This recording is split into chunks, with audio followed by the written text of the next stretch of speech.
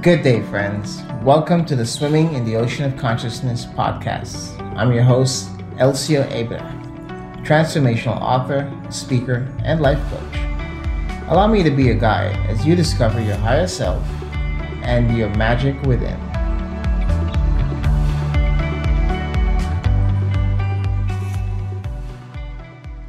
Good day, Marty, and welcome to Swimming in the Ocean of Consciousness podcast. I'm very pleased to have you on the show today. It's my pleasure. Thank you for having me. No, my pleasure to have you. It's been a long time since you and I have spoken, and I know we've been keeping in touch via social media and so forth.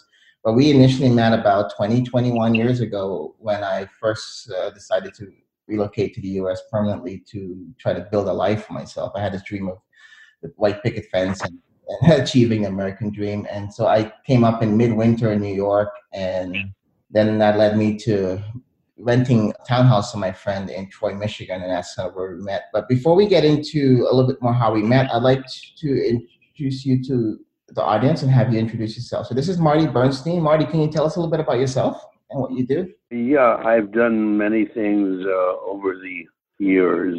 I've had several careers. Some have been good, some have been not so good, but I've always kept focusing on moving forward, never looking behind. I am now in my last career, which has been one of the most productive and the happiest for me, both personally and professionally, and that has been as a freelance automotive writer. I may be the oldest automotive writer still writing for major publications, as I turned 87 in June. Wow, congratulations on that. Amazing. And other than I've had to cut back extensively on my writings 5 years ago in the process of what was, quote, a routine piece of surgery, close quote.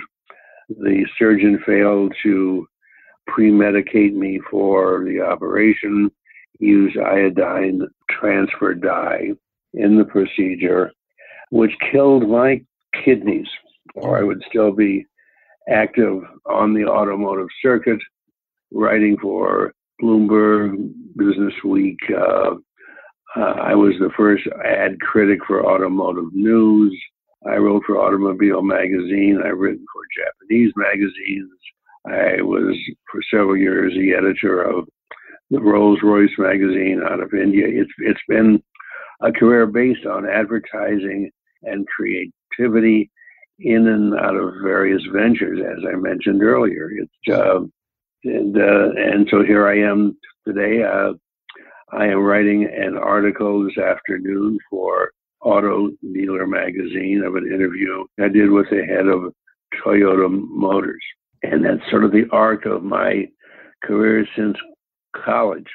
Wow, interesting, Marty. That's an interesting life, and I'm totally amazed. And so that'll be a nice transition into how we met and our friendship. So, like I was trying to say earlier, I transitioned to the U.S. To start a new life about 21 years ago. Landed in Manhattan and had no idea midwinter. I just knew I needed a change in my life at that point, in that place that I was at. And I kind of look at my life in chapters. And I believe at that point in my life, I was coming to the end of my first chapter in my early 20s.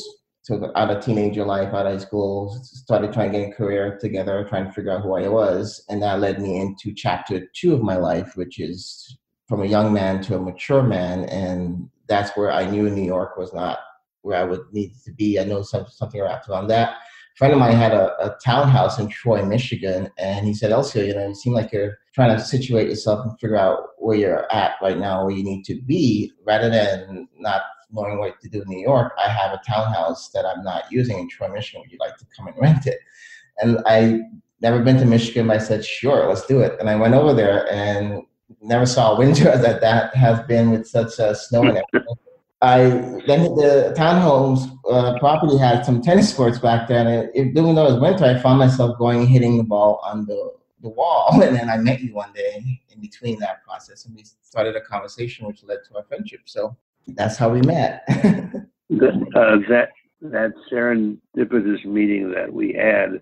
I was a middling tennis player, loved the game, and I was trying to improve my serve. And I Yeah. had a basket of balls, and I'm banging them out. And you came up to me and said, "Do you mind if I give you a couple of hints?" I said, "No, I'd be delighted. Thank you." Well, 1 week later, I had an everyday Sunday tennis match with my son, who was 6'5" and a natural athlete. And I'm far from being 6'5". And suddenly I'm serving, and he looked at me and said, "Dad, where did you get that serve?" He said, "You're spinning it. You're making it go where you want it to go." And I beat him 1-2.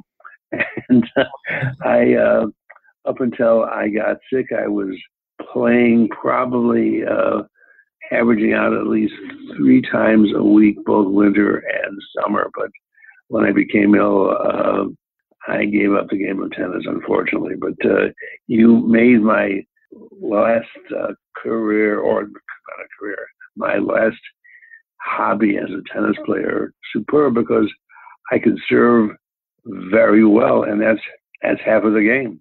No, and you're Thank you. absolutely right. Yeah, you're most welcome, Marty. And yeah, that's just for all of my tennis teaching career, 26 years now.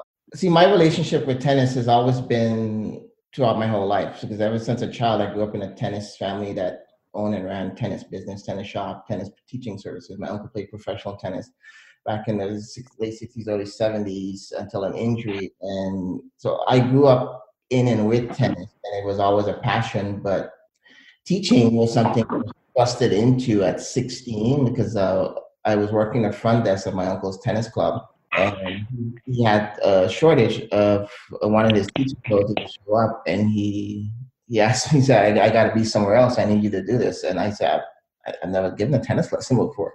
And I was thrusted onto the tennis court. And I found out in that moment at 16, teaching a group of kids, that I was a natural teacher, natural mentor. I took a deep breath, and it just sort of came natural to me. And in the process from there to where we met, I've been through a lot in life. I've had a spinal injury that led to my spinal surgery, to where doctors didn't expect me to be able to recover or play tennis again. And yeah, and so I refused to give up, because I had this dream of becoming a tennis professional and a high performance coach.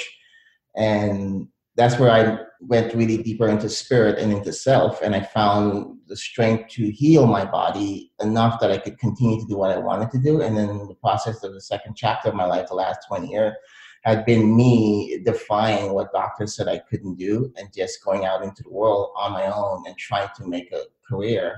So when we met and I gave that advice, it was because I was really deep in that place where I was coming from the healing, and that healing had me consciously learn the biomechanics of the body, the breathing, and how to use the body effectively and efficiently. And so what I realized when I was healed good enough to start to do light runs and start teaching again, I just sort of was able to look at a student or a client, or like in your situation, just anyone on a public court that I would see, and see, oh my gosh, I could see exactly where the errors are coming from. And many people look at it, oh, I hit the ball wrong, I made the contact. But a lot of the time, it's biomechanics. They're not in the right physical position in relation to the ball and what they want to do to the ball to make that shot work. So I had this thing where I just couldn't help stop giving advice. And when we met, I said, hey, I see what you're doing. Let me help you out there, Mike. But Thank you again. yeah, it all stems from my spinal surgery and having to recover and learn how to live again from a place of self and spirit. And how do I share that with the world? I remember we met, because at the time we met, it was just all coming back to me. I was just starting to move again, and I knew that I couldn't make a life in the Caribbean, and I needed to come to the U.S. And I was calling it at the time the Tower of Tennis Method. And I remember you told me, yeah, it sounds great, but you got to kind of shorten that name a bit, or you got to make it like. And we got into talking about the Tower of Tennis was really just the idea of truth above oneself, truth above others, and the Tao meaning universal way. So I wanted to connect the way of tennis, the way of the ball. How do you become one with the ball and not view it as if you have to stop and then hammer the ball with everything you have. I wanted to create a very smooth, rhythmic flow and connection between one's consciousness, thinking process, the physical body, and connecting to a ball in motion. You were probably unknowingly an acolyte of a man who passed away a couple of years ago, a tennis coach named Vic Braden. Have you ever heard that name? Yes, I remember when he passed. Yes, I have. And he was, when I started to take up the game when I was in my early 40s, I went to his camp in Southern California. And shortly thereafter, with another partner, we put together a television series called Celebrity Game Set Match, with Jack Kramer coaching one player or one team, and Vic coaching the other player or team at La Casa. It was a lot of fun, lost a lot of money, but it was an interesting thing. And he has yet to be replaced, to my knowledge, on the national scheme as somebody to go to help your game with biomechanics and proper thinking. As a matter of fact, I was watching the U.S. Open, the Aussie Open a couple of weeks ago, and I think it was Cliff Drysdale who mentioned there's been nobody on the scene to replace Vic. Maybe that's something, I don't know how you would get into it, but it would seem to be with your philosophy and the fact that you can show improvement in players based upon not just lifestyle, but how you go at the game, as well as your own life being more productive than you ever thought it could be. It's very interesting, Marty, because that kind of leads to, 21 years later, here living in Seattle, Washington, we have first of what's expected to be 5-day snowstorm. And that's what I was joking about. It's not, even though it's a snowstorm here and when school shut down, everything's down, but it's nothing like what I got in Michigan. But I'm working on a book release, and that's why I was very happy to talk to you as an author, because this is a teaching memoir of my life. And like I said, all of that spinal surgery stuff and how I got here and what I call energy body activation. But I've taken a step back from being a tennis, health, and fitness teaching professional, and I took a few months to reconnect and find myself. After 26 years teaching professionally, I found myself lost, Marty, and I was no longer enjoying what I was doing. And there was this sort of a battle with myself inside. I call it a wrestling with a stranger in the darkness. A part of me that is essentially who I am needed to come out and come to life. And I was suppressing that all my life to live my passion, and I wasn't living by my spiritual gift. I felt lost in the tennis world. I didn't know where to go anymore. I got to the point, the last project I'm currently working on this is why I took a break from it, because I needed to think clearly, how can I be now of use with all that I am to the tennis industry? And so I was working on my own tennis club acquisition here in Seattle, Washington, called the PNW Competitive Tennis Academy, which is Pacific Northwest Competitive Tennis. And I wanted to do kind of like what you're saying. It's like, how do I take all of these years of experience in health, fitness, tennis, mechanics, and create an environment, a club where individuals, kids, families can come in, but the learning is based on the person's individual relationship with the ball, and the game can grow from that perspective versus from just a commercial perspective.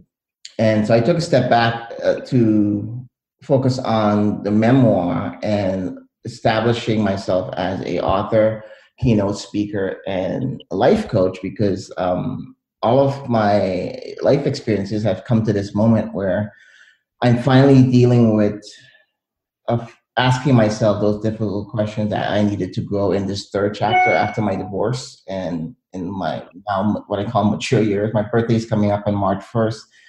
and I'll be 42. But you talk about being 87 and still living the best days of your life, and this is what I'm trying to do. I don't want to live an unhappy life anymore, and I'm trying to find my best balance and best self. And randomly, you and I haven't spoken in depth besides the social media, but what you just said was very connected to me, because I'm trying to figure out that same thing. Like, as a keynote speaker, as an author, as a life coach, with 26 years of high performance tennis, fitness, health coaching experience, I need to figure the best blending of those two things that I can be of use to the tennis industry and the world. And that's something I'm working with. So that's why talking with you was something I wanted to do, just as a friend, but also you have had life experiences that you spent doing all these TV shows and books and writing and other things. And yeah, so what you just said with Jack Kramer is very true. It's what frustrates me with the tennis game of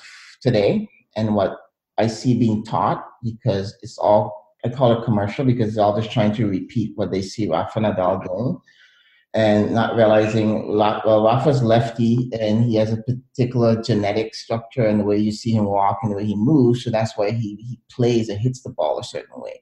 It's not logical for you to take a 6-year-old and try to just go and take a perfectly normal person and say, hey, this is how you need to learn to play and this is what the game should be. I see it evolving into this thing that it shouldn't be. And I don't know if I can connect to it anymore in that sense, because I believe you have the court, you have the ball, and the individual finds the best of themselves in learning how can they play the ball to perfection, which means first serve in, you're trying to get an ace, or you're trying to hit such a ball that person is a complicated situation to put that ball back in play. And when they do, you already have calculated where their return could potentially be.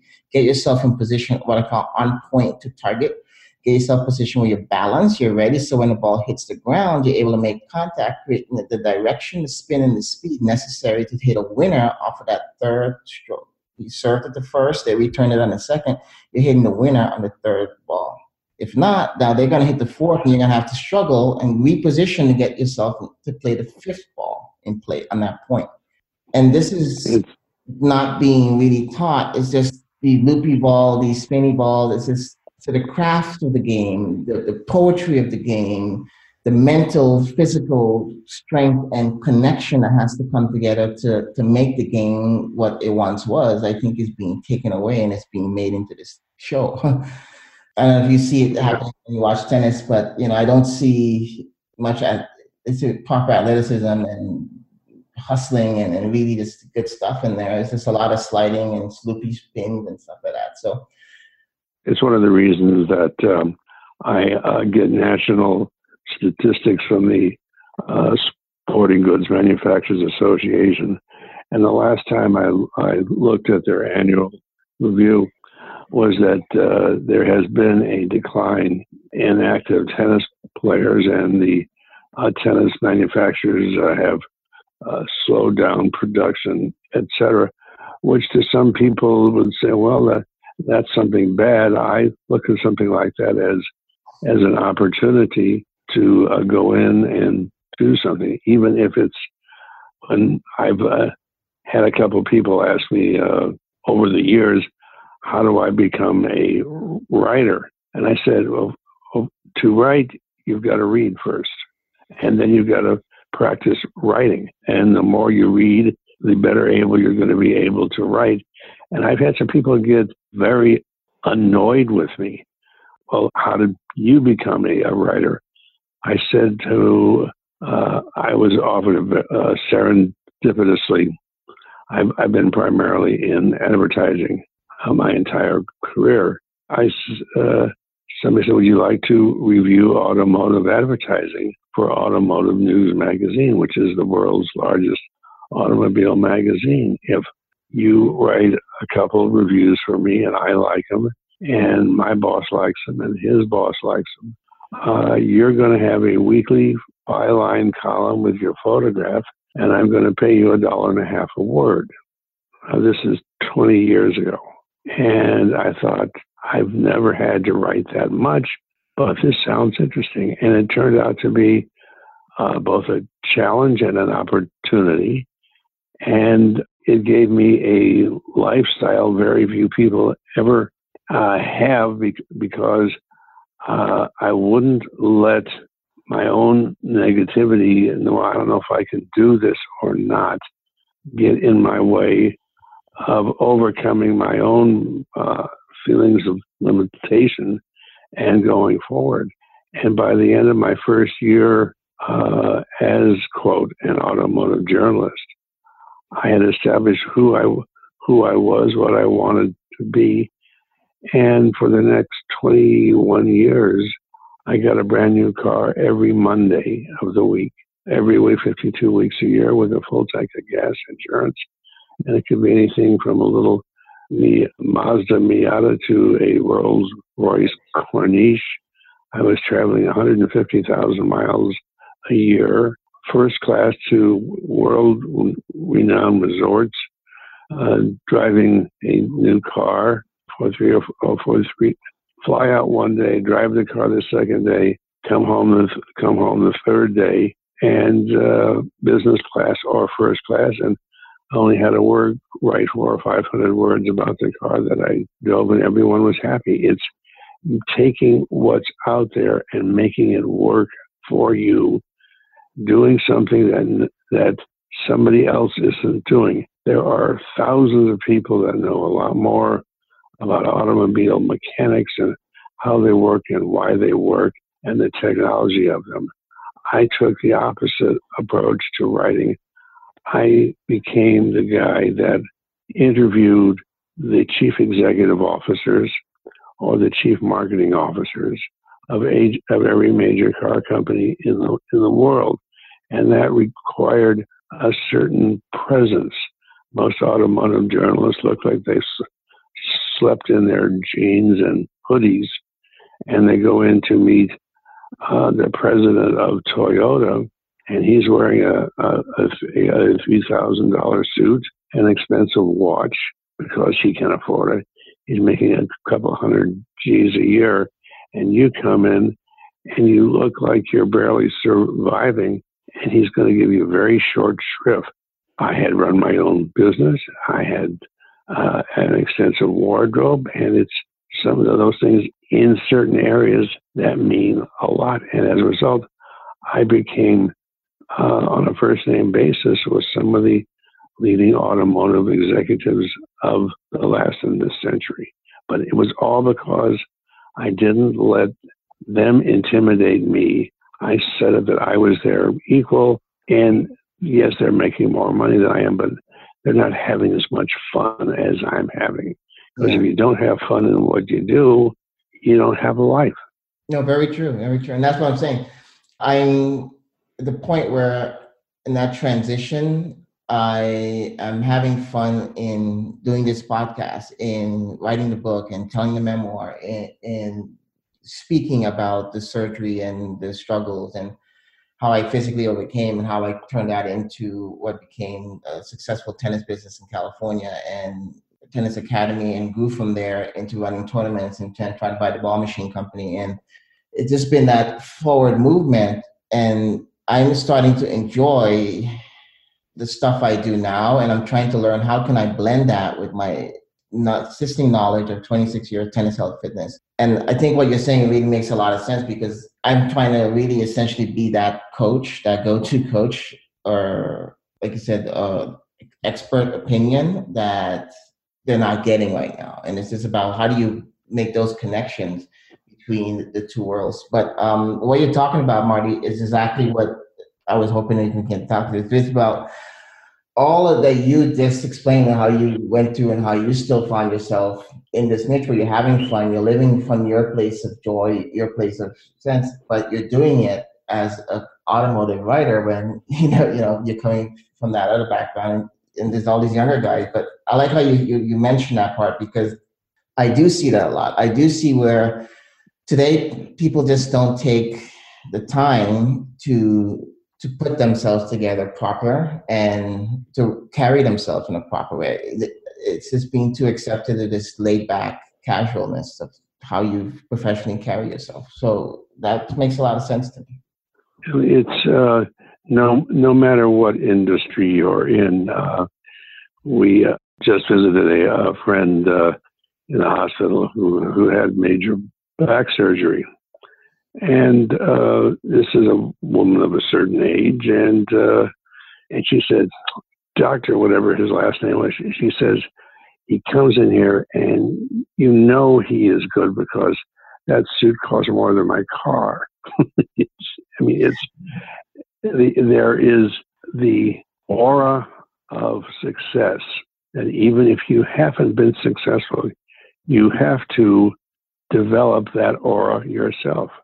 And people will come, if you say you're good or the best in the field, and you can back it up after you say it, you're going to achieve success, given the right opportunity. And sometimes you have to develop your own opportunities to get name recognition. For instance, if I were you, which I'm obviously not, I'd look at Tennis Magazine at their instructive coaches, and I'd start to write some magazines literally on every follow-up to every issue saying, well, why did he say to do this? I believe it's better done this way. It's controversial, but you're going to annoy the publisher and the editor to the point they may reach out and contact you. And at least you're getting your name out there on a national basis. Yeah. I'll think about it. I'm not sure if that's the route I want to go into though. I want to see if I could step away from that for a bit and just focus on the development of the individual as a person in a life sense. Because that's where my strength is right now, is where my heart is right now, is in doing the life coaching work. And from there, I think then I could look again at the tennis industry and see how best I can be a part of it. Life coaching is very important. And there are literally thousands of organizations that are looking for guest speakers at their meetings so that you develop, for lack of a better description, your presentation.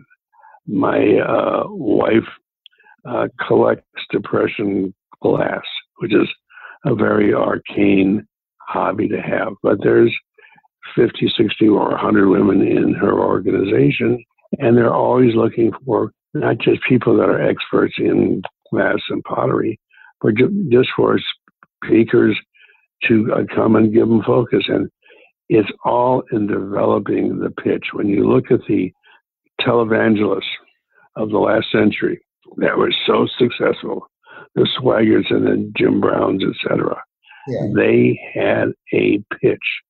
It was smooth as glass, and they knew what worked to motivate the people to, after their speech or their presentation, to sign up for a class, to buy the book, to get the videos, whatever.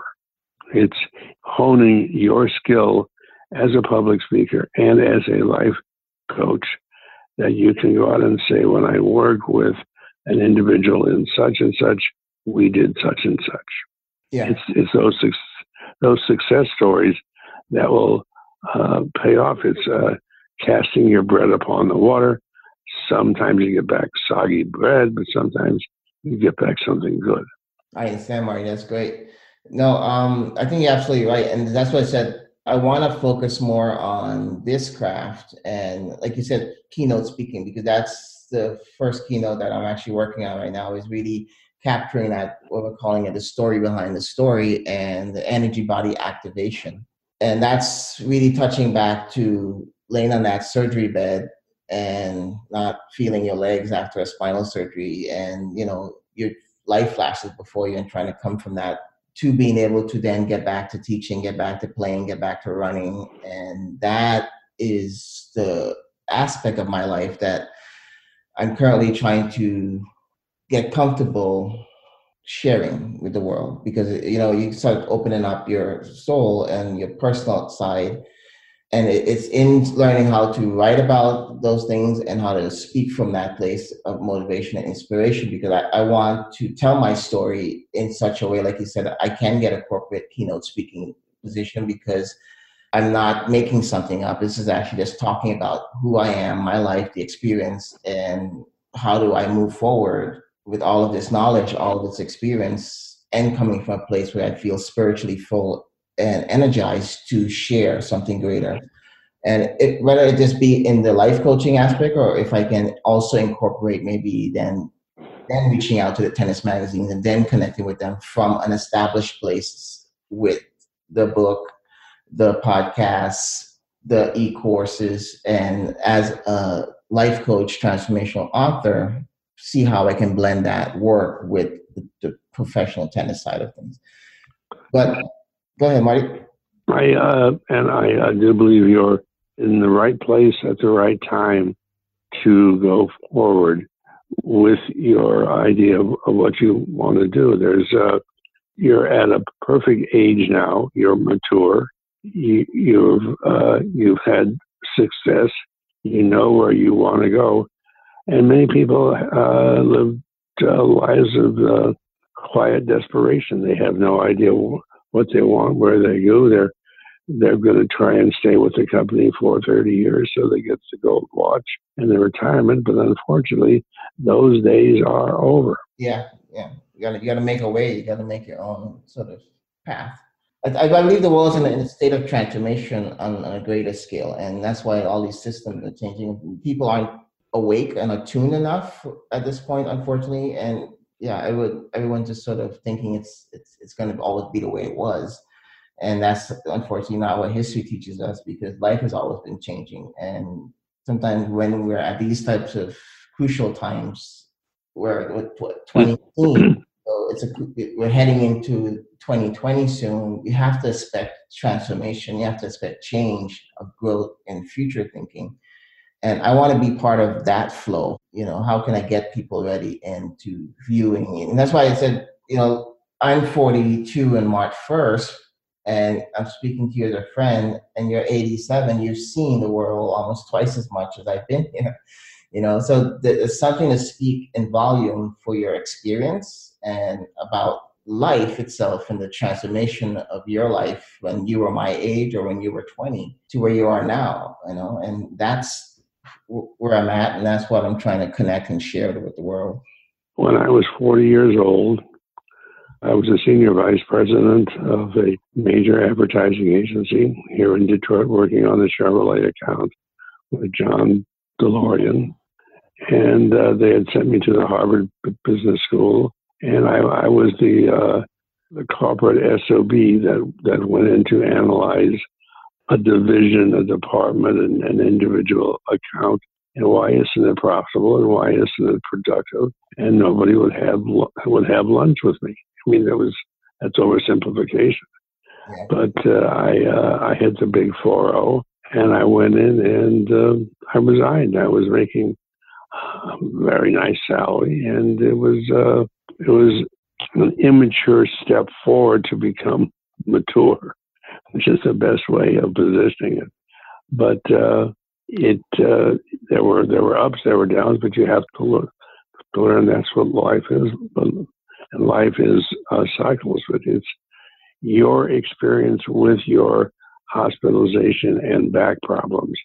After a certain age, there are more back problems in the senior citizens category, which I have a very dear friend who is a retired orthopedic surgeon who had he had one physician that he would refer his patients to because he didn't feel qualified to do the back repair that was needed.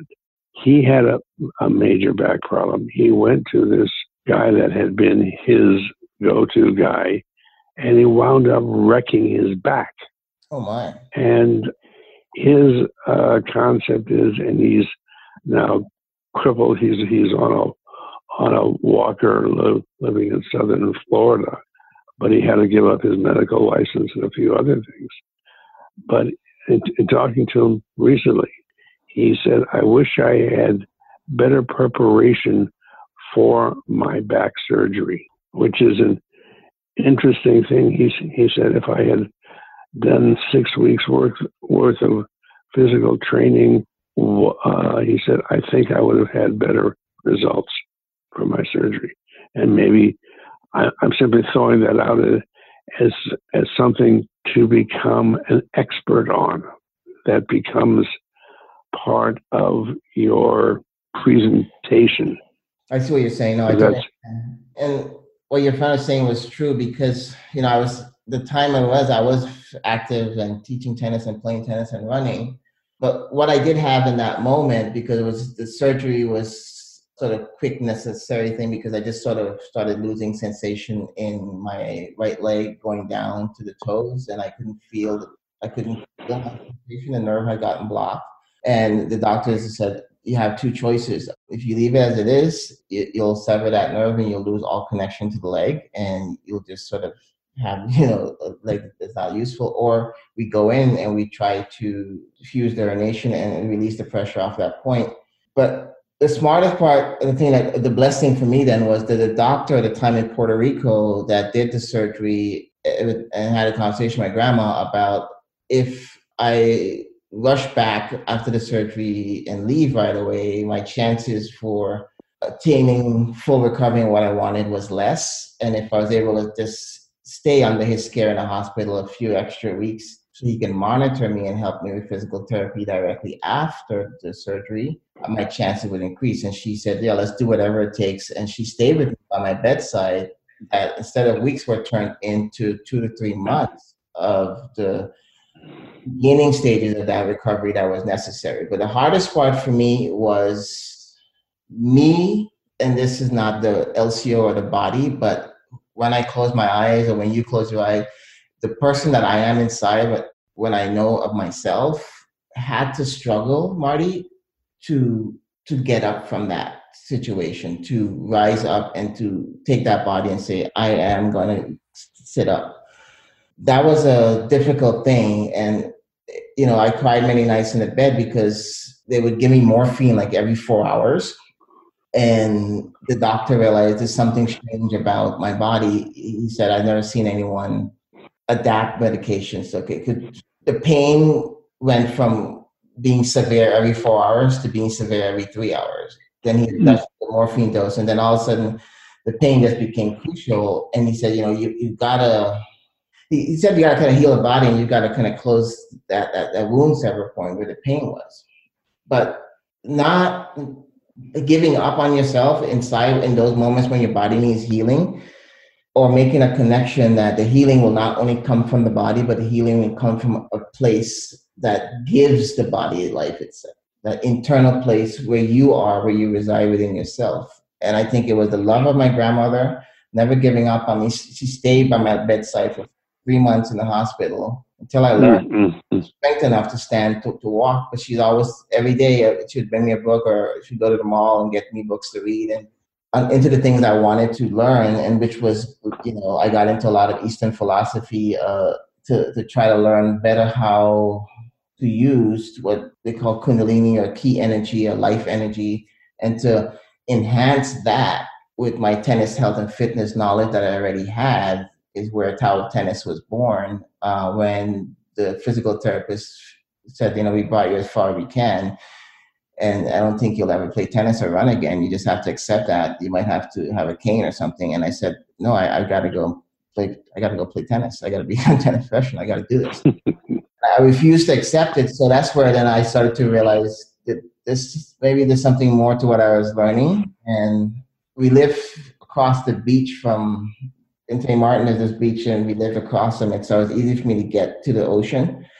And my grandma would say, she'd have someone help me to go to the beach and just go into the water up to your waist, and just let the naturalness of the waves release the gravity and move the body. And from in the water, I started to learn how to move again and to walk lightly up the shore, because I had the support of the water.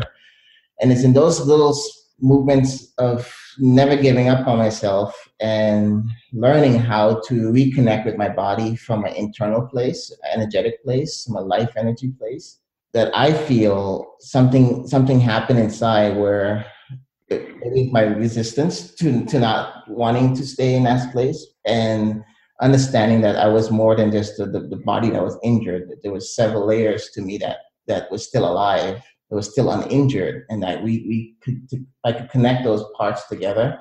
I could create a healing in the physical body that would help me to achieve what I wanted to, which was, I did it for 20, I've been doing it for 21 years here in the US. And that's why I come to the point where I've been doing it so long, I lost the joy in it. And I had to find a new way to take that knowledge and make it useful. And I'm doing that with this Swimming in the Ocean of Consciousness work that I do. Yeah, I would say that you're on the right path going toward your objective or your goal, what you want to do with the balance of your life, which is a decision some people never ever make, and they slip and wishy-washy and flounder.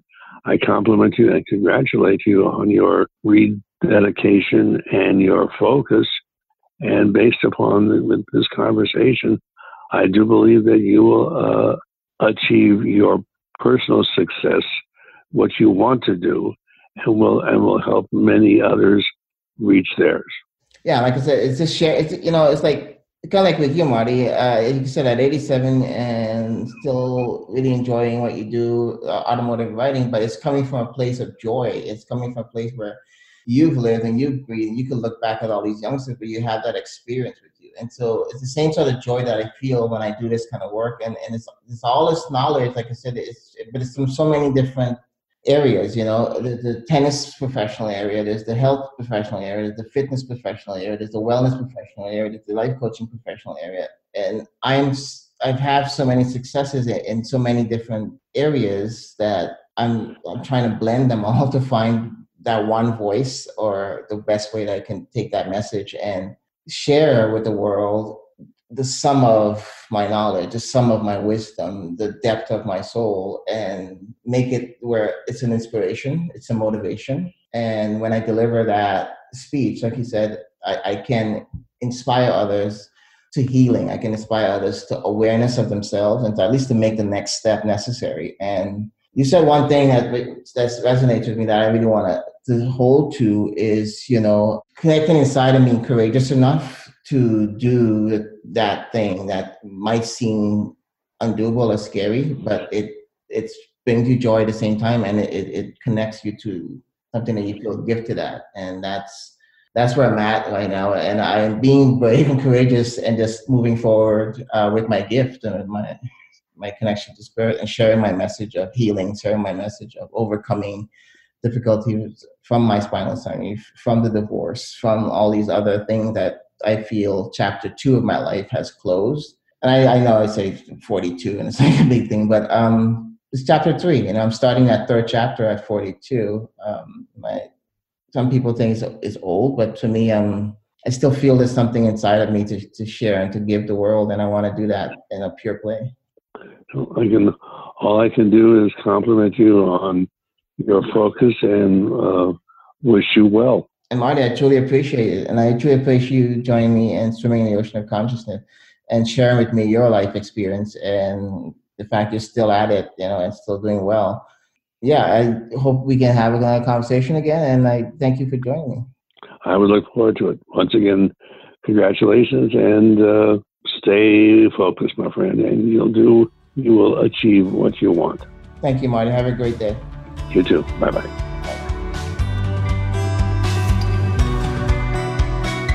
Thank you so much for joining us for this episode of Swimming in the Ocean of Consciousness podcast. It was truly a pleasure to be your guide. Please do join us next time for another eye-opening episode. Until then, please remember to tread water lightly and to always be kind and loving to self.